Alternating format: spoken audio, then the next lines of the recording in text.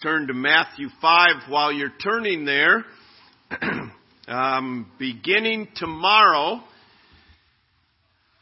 August 1st through the 8th, there is a special emphasis to help bring revival in our land and around the world, and it's called God Speaking. What it is in the 8th month, for 8 days, 1 hour a day for 8 hours, that would be a total of, that people commit to listening to selected portions of the Word of God that would be instrumental in helping bring revival. And you can listen to it on the radio or online. There are a few of these flyers on the back with the website. I can give it to you now. It is www. Incidentally, do you have to put www anymore, or can you just put the web page? So why do we say www? Here's the website, okay? God-speaking.com, okay? This is a ministry of Angel Ministries, and this is being put in 900 languages around the world, and we can do our part. You know, what the key to revival, when the children of Israel, Ezra found copies of the Word and stood and read it to the people, and then their hearts were changed. And as we expose ourselves to the Word of God, some of you travel a half hour a day to work. Some of you travel an hour a day to work. You could listen to it on your way to work, okay? But there's a great opportunity, and I trust you will be blessed with that. Matthew chapter 5, we find the Sermon on the Mount. We are looking during this summer at the first 12 verses, which are commonly called the Beatitudes. The attitudes that God ministers and works in our life. And this is foundational to all His teaching in the Sermon on the Mount, what really laid the foundational principles of God's kingdom. And in verse 3, He began these. Blessed are the poor in spirit, for theirs is the kingdom of heaven. The poverty of spirit that we looked at is we understand we are bankrupt, we have nothing to offer God, and we understand that in our spirit. Blessed are they that mourn over their sin and are broken that we violated a holy God's law, for they shall be comforted. Blessed are the meek. That is strength under control. That is, we have submitted our will to God, and in humility we have submitted to Him. And the blessed are the meek, for they shall inherit the earth. And now today we come to verse 6. Blessed are they which do hunger and thirst after righteousness, for they shall be filled. I don't know, maybe there's some individuals here that have really known complete and utter hunger. Most of us are like our grandson Wolf said, I am starved. Is it time to eat yet? He's 6 years old, and he proceeded then to eat 3 hamburgers. And I said to Caleb, I'm glad I'm not feeding that boy, you know. But we think we're starved. It just means our stomach might not have a lot of food in it. In our church in Livingston, we had a man by the name of John Ola. He was from Hungary. In World War II, he served in 4 different armies. When he came to the United States and was able to come here, he had no longer been here. He was drafted in the United States Army. That was the 4th army he served in World War II. But before he came here, he was in a concentration camp. John Ola was a little guy. He could make the best sausage I have ever had. You could smell John Ola coming from a block away. It was a good sausage smell. But at any rate, I remember John Ola, he didn't talk much about his concentration camp time, but he said, I remember taking the elastic out of my underwear, making a little slingshot, and sitting in the concentration camp. He said, I shot a little sparrow. He said, I took that thing, I made a soup out of it, I made a broth out of it. He said, I got as much nourishment as I could get out of that. He said, because I was starving. I've thought, I have never been there. I've done some serious weight cutting in wrestling that wasn't too smart at the time, but I've never been to the point where you are so consumed with the hunger that's what is on your mind. In the Antarctic, the summer of 1908, Sir Ernest Shackleton and 3 companions attempted to travel to the South Pole from their winter quarters. They set off with 4 ponies to help carry the load, and weeks later, ponies dead, the rations all but exhausted, they turned back toward their base. Their goal was not accomplished. Altogether, they had trekked 127 days. On the return journey, as Shackleton recorded in his journal, The Heart of the Antarctic, he said, on our return journey, we spent the time talking about food, elaborate feast, gourmet delights, sumptuous menus. He said, as they staggered along, suffering from dysentery, not knowing whether they would survive or not, every waking hour was occupied with thoughts of eating. When Jesus said, blessed are they which do hunger and thirst after righteousness, it's akin to Shackleton's obsession with food, which offers a glimpse of the passion that Jesus intends in our quest for righteousness. We have become, in many instances, a society that looks down upon showing a passion, especially a passion for righteousness.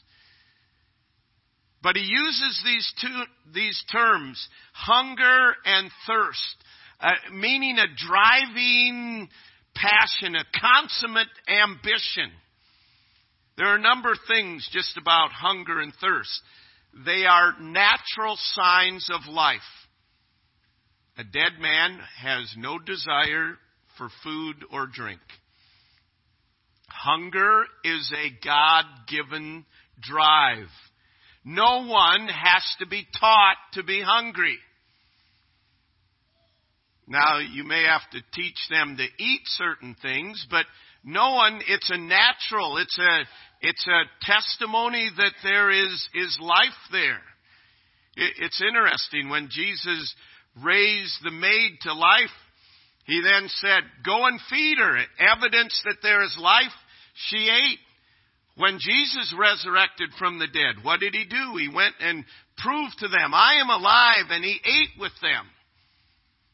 Our purpose of fellowship tonight is not to prove to people that you're alive, but hunger and thirst are natural to where there is life. Hunger and thirst indicate there is a need. In this passage, there is a great need, and we'll look at it in just a moment. Righteousness and having a lacking. Hunger means I do not have the nourishment sufficient. My body is crying out for nourishment. Thirst. Many of you can relate to being extremely hot and extremely thirsty. I was thinking about this last week in light of this, and I commented to the family. I mean, most of us around my age, we never had any idea what carrying a water bottle around, everybody now carries water bottles around and everybody drinking. I mean, how many of you took water bottles up to the haymow with you, huh? How did you survive? How did you stay hydrated? You probably had some other things you're not supposed to. But when you were up in that hayloft and you were drenched with sweat and you had no idea how hot it was up there, but you knew how hot it was. How many of you are relating? You're reliving those memories right now. Notice they all have gray hair or no hair, all right? When you came down out of that and you were parched and you went to that pump and you started pumping that and that cold water came out, man, you didn't even have the right container. You used your hands, right? Or you used a well cup on the thing and you shared it with everybody there. It's incredible we all didn't die. Shows you we were tougher back then, right? Amen? Come on, that's pretty weak. But and you've been there at various times where you cannot wait to get a drink. I mean, that's what's on your mind. And then when you get that cool water, oh man, and then you splash it all over you, and knowing the next load's coming in just a few minutes. But it is that consumes our mind, and it's an indication when that thirst is there. It's an indication we need water. A hunger and thirst after righteousness is an indication of a great need. Hunger and thirst, another characteristic of them is that they are intense. They are not drives that are easily ignored. Sooner or later, it will show up if we have neglected the basic nourishment and fluids. How many of you have ever been where you got so hot that maybe you passed out or got sick or whatever because we ignored the intense, you need to get some fluids. No, just a little bit more. I can finish this. You can't read the Psalms without the intensity of the hunger and thirst. We read at the beginning of the service, "O God, you are my God. Early will I seek thee. My soul thirsteth for thee. My flesh longeth for thee in a dry and thirsty land where no water is. I long to see your power and your glory." There's a sense of intensity and passion and desire. The psalmist said, "With my whole heart have I sought thee. O let me not wander from thy commandments." It becomes, as with Shackleton, it becomes our consuming thought. It controls our life. Hunger and thirst are unending. As long as there is life, there will be hunger and thirst. And usually, what do we say? He's quit eating and drinking. And what is that telling us? He's on his way departing from this life. I mean, how many of you had something to eat this morning? But you'll be ready for that roast beef and potatoes and carrots and blueberry pie this afternoon, right? Why? Because you need food again. Why? We know it's noon. It's time to eat, right? It's 6 o'clock or whatever. It's time to eat. We're spoiled in this country because we often don't feel the hunger. We go by our watch. I'm sorry, I dated myself again, all right? Most of you don't have watches, okay? But we go by time, that it's time. But it's unending. You always have to take liquids. You always have to take nourishment. There always has to be a hunger and thirst. And a hunger and thirst are also destroyed by substitutes. Junk food can make a person think they are fed when they still may be starving. A person may be full and have no nourishment.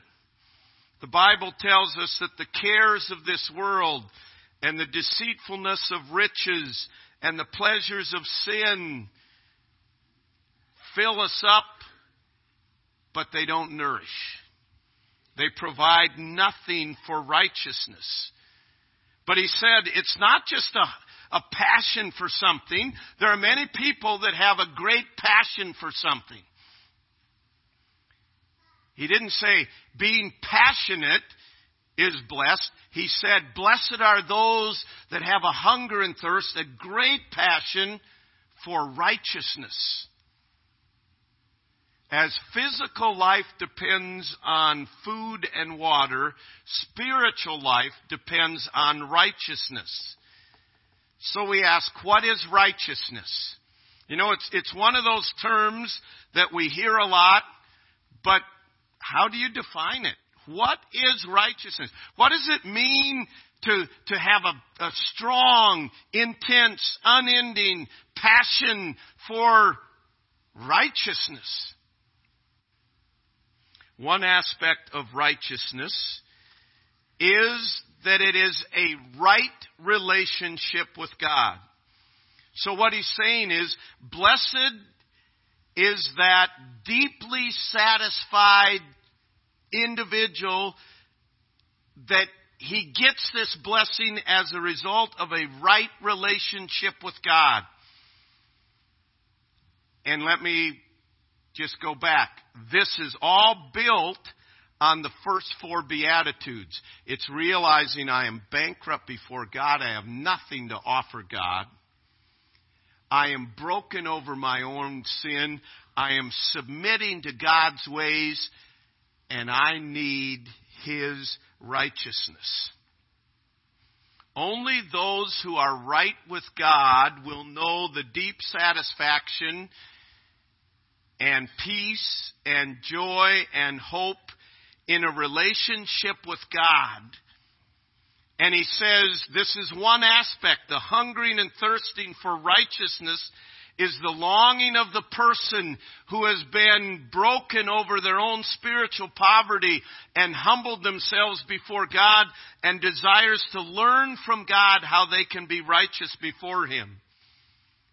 A Native American Indian and a white man were deeply moved. They attended the same service, heard the same sermon.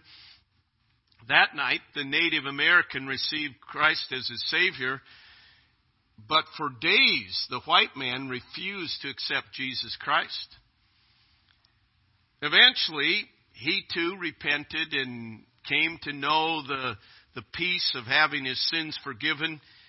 And later he asked his friend, the Native American, why did it take me so long when you responded right away? His friend said, my brother, I can best explain it with a little story. At one time, a rich prince wished to give each of us a new coat. You shook your head and replied, I don't think so. Mine looks good enough. When he made the same offer to me, I looked at my own blanket and said, this is good for nothing. And I gratefully accepted the beautiful gift and garment he offered. You wouldn't give up your own righteousness, he said, but knowing I had no goodness of my own, I immediately received Jesus Christ and his righteousness.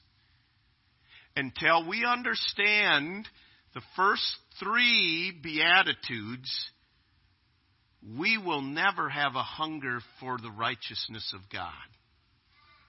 And it's understanding that as a sinner, we come to God with need of two kinds of righteousness. Number one, the righteousness that comes only by justification through faith in Christ Jesus. In other words, when we call upon Jesus Christ, when we understand I have nothing to offer God, my sin has already condemned me. I have no way that I can provide forgiveness for my sins. And I call upon Jesus Christ believing he paid the penalty for my sin and completely paid for it. Not of works that I do. I have nothing to contribute to this. And I call upon Jesus Christ for the forgiveness of sins. Then I am born again. I am born spiritually. I am adopted into God's family. Those are all Bible terms. I am justified, another Bible term. I am declared accepted by God through the sacrifice of Jesus Christ. God treats me as if I lived Christ's life, though I didn't. Do you see what that is? God says he treats me as though I lived Christ's life. But I didn't live his life. That means it was imputed. It was put on my account. He sees me complete in Christ. That's the first aspect of justification, the first aspect of righteousness. There has to come a point in time in our life where we say, I need forgiveness. I hunger and thirst. I need this forgiveness. And we call upon Jesus Christ for the forgiveness of sin. And we're justified. But the second aspect is, we can call it by several terms, sanctification. We can call it spiritual growth. It is a personal righteousness. So here I am. I call upon Jesus Christ for the forgiveness of sin, and I am justified before God. God sees me as if I had lived Christ's life. And that's how I am given his righteousness. But I still have my flesh and my nature, and I need to grow in Christ. And that's where I hungered and thirsted after his forgiveness, his righteousness. Now I have to hunger and thirst after the righteousness of God, which is doing what is right. It's a process of growth. It is a hunger and thirst for the righteousness, a desire to be free from sin in order to be rightly related with God. Those in God's kingdom, those who have been justified by faith in Christ Jesus, Jesus is teaching in Matthew 5, will have a hunger and thirst for righteousness. They will want to grow. I want a right relationship with God, and this hinders that relationship. I want to put it away. I have this burning desire and passion to be like Christ. It's not this, hey, I'm saved. I'm going to heaven. I know that. I'm good to go. They are content in their justification, but they are perpetually dissatisfied with their spiritual growth and sanctification. And there's a hunger. It's not an attitude, hey, I'm saved, I'm good to go. God looks at me as though all my sins are forgiven. So what does it matter? I'm going to heaven. If there is no hunger and thirst for righteousness, it's a pretty sure sign that there never was life here in the first place. That's what Jesus is teaching. There will be. If there's no hunger and thirst for righteousness, we said hunger and thirst are a sign of life. If there's no hunger and thirst, know what we do a lot in Christianity? We prop up dead bodies and make them look like they're alive. But there's no hunger and thirst for God. They never did belong to God. If there's no hunger and thirst, he said, blessed are those that hunger and thirst after righteousness, for they shall be filled. If you take flowers to a hungry man, it doesn't help. If you take a violin to a hungry man and play him a tune, it doesn't help. If you give him a nice conversation and occupy his time, it doesn't help. Nothing will fill him but food. And a thirsty man doesn't want a nice song played to him. He doesn't want a rose. He doesn't want anything but a drink. And our souls were made to desire God, and nothing but God will fill it. And God in His mercy says, I am removing from you the penalty of sin. And because I have brought you to life, there will be a hunger and thirst for righteousness.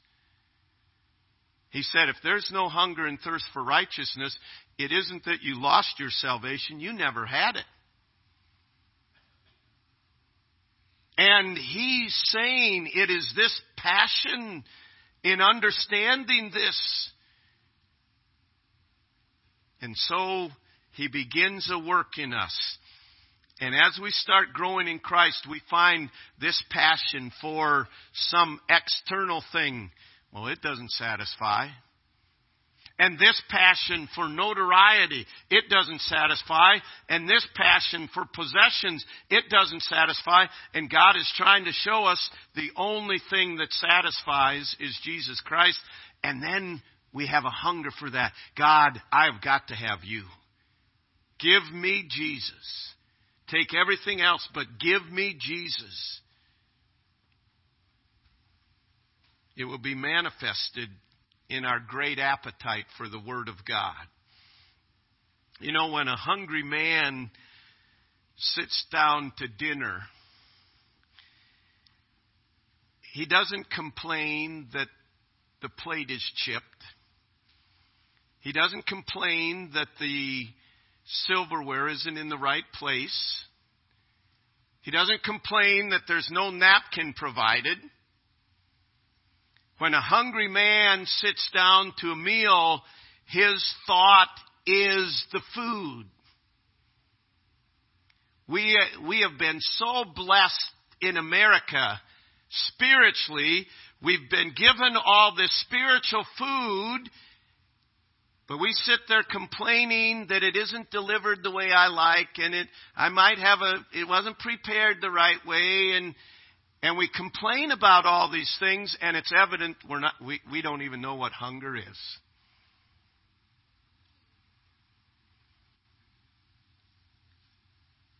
If we're hungry enough for righteousness, it will drive us to the Word of God. We'll have a passion for the Word of God. If we're hungry for righteousness, it will be manifested. You won't have to have people telling you what to do and not do. The Spirit of God will do that. God, I want to do what you want me to do. You are alone what satisfies. And God oftentimes deals in our life to show us, here, you thought this success would satisfy. You thought if you could just have your own way here, that would satisfy. And He lets us run down those roads and find they're empty, dead ends. a hunger for righteousness. First of all, justification. Have you called upon Jesus Christ for the forgiveness of sins? And then, if you have, there will be a passion for righteousness. It'll be in infancy. It's fun to be on this end of it as a grandpa now, you know. So you see Isaac holding Noelle, and she's not eating food yet, but he's trying to eat a plate there, and she keeps grabbing at it. Why? She has life. She wants to eat. No, you can't eat that yet. She wants to eat. If you have a baby that just sits there and never wants to eat, something's wrong. We got a lot of Christians that were doing this number. Watch, look it, you want to eat this? Open wide, you know. You've done that with your kids, right? How many of you have done that with the spoon? Yeah, you've done that. Open wide, and it won't, and you slide it in, you know. That's why God never intended you to feed kale to kids, all right? Just kidding, just kidding.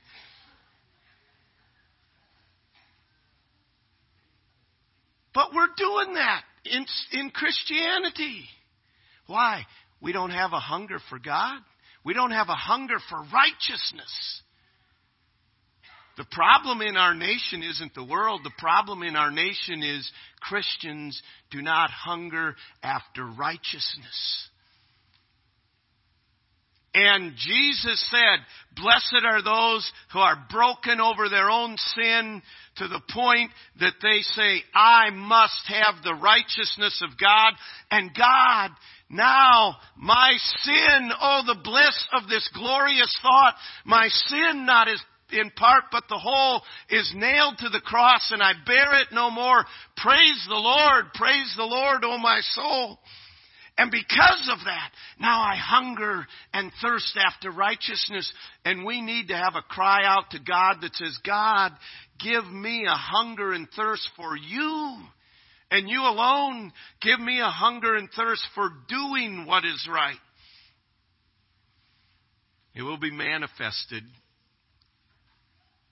in a great, great appetite for the Word of God, because we'll find nothing else can satisfy. So if you were to look at your life today, would you say that you have a hunger and thirst for righteousness? It's not a hunger and thirst just for God. You can know all this about God and it never works out in righteousness. Righteousness is doing right. It will show up in your home, in your attitude in the home. It will show up at work. It will show up in your thought life. It will show up. There's a desire to do what is right.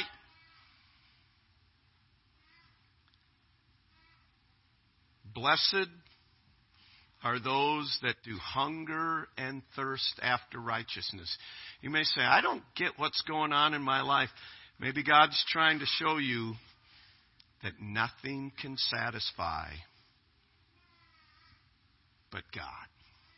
Heavenly Father, I pray that we would have a Spirit-infused hunger and thirst for righteousness. Lord, I pray if there are individuals here that examine their life and they see they do not have any hunger and thirst for you, I pray that they would come to the point where they realize and are broken over their sin and call upon you for the salvation of their souls. And then, Lord, I pray for every believer here that we would understand the only thing that will satisfy in this life and in eternity is you. And that we would have a burning passion and desire for you. Lord, that we would hunger and thirst after you. I pray that your power would be seen as we hunger and thirst after you, and then are filled by the power of your Spirit. Lord, thank you for justification, that you see us as though we lived Christ's life. And Lord, thank you for the ongoing work of sanctification that calls us to walk in purity, separated unto you. We praise you in Jesus' name with thanksgiving. Amen. Let's